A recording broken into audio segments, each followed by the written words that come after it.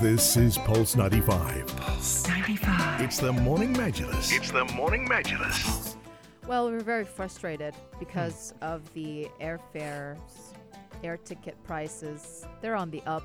We're not happy because we want to plan a trip. The summer's still here. I mean, we're not done with the summer, so we want to travel more. But I don't think with those prices we'll be able to do that. So we're going to be relying on more staycations, I believe, in the next few months maybe.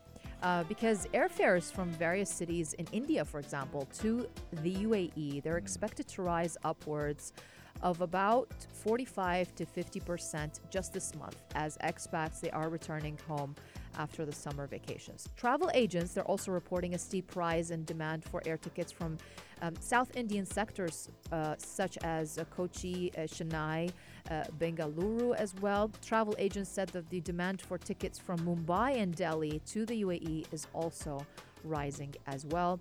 And as business travel is also set to resume after the summer holidays, demand and ticket prices will rise dramatically after August 15th, as it was reported as well. Yeah, and travel agents are saying that for many families, it's a pretty hard pill to swallow, especially because they have to come back if they have school-going children. They have no choice but to return to the United Arab Emirates from their destination. So it's a very, very difficult thing for people to sort of contend with. And some are even calling for government intervention to try and clamp down on those high and lofty airfares.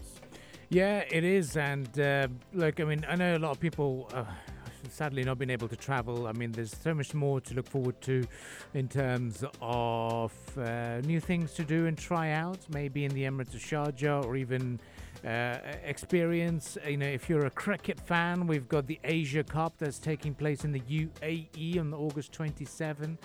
So if you've not been able to travel, it's not too bad. Yeah, I mean, to be honest, it's so much better to travel away from high season. So when it's no longer high season, which is towards the end of September, that'll be a great time to go out and explore the other parts of the globe when hotel prices are cheaper. It's nicer out there. People are happy, and you know, you'll be fine, to be honest.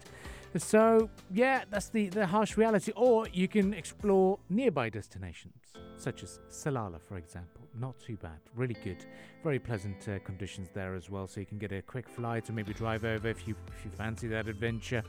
And if you want, maybe just Khorfakan. If you spend a few days there, learn a bit more about hiking, or even learn scuba diving. You know, try out a new skill. You never know. Or try something that you've always wanted to do and didn't try it out yet.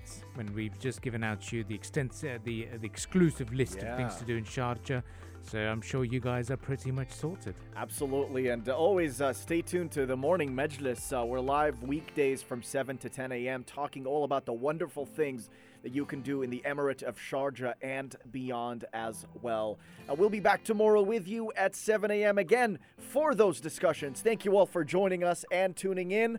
And until next time, stay tuned to Pulse 95.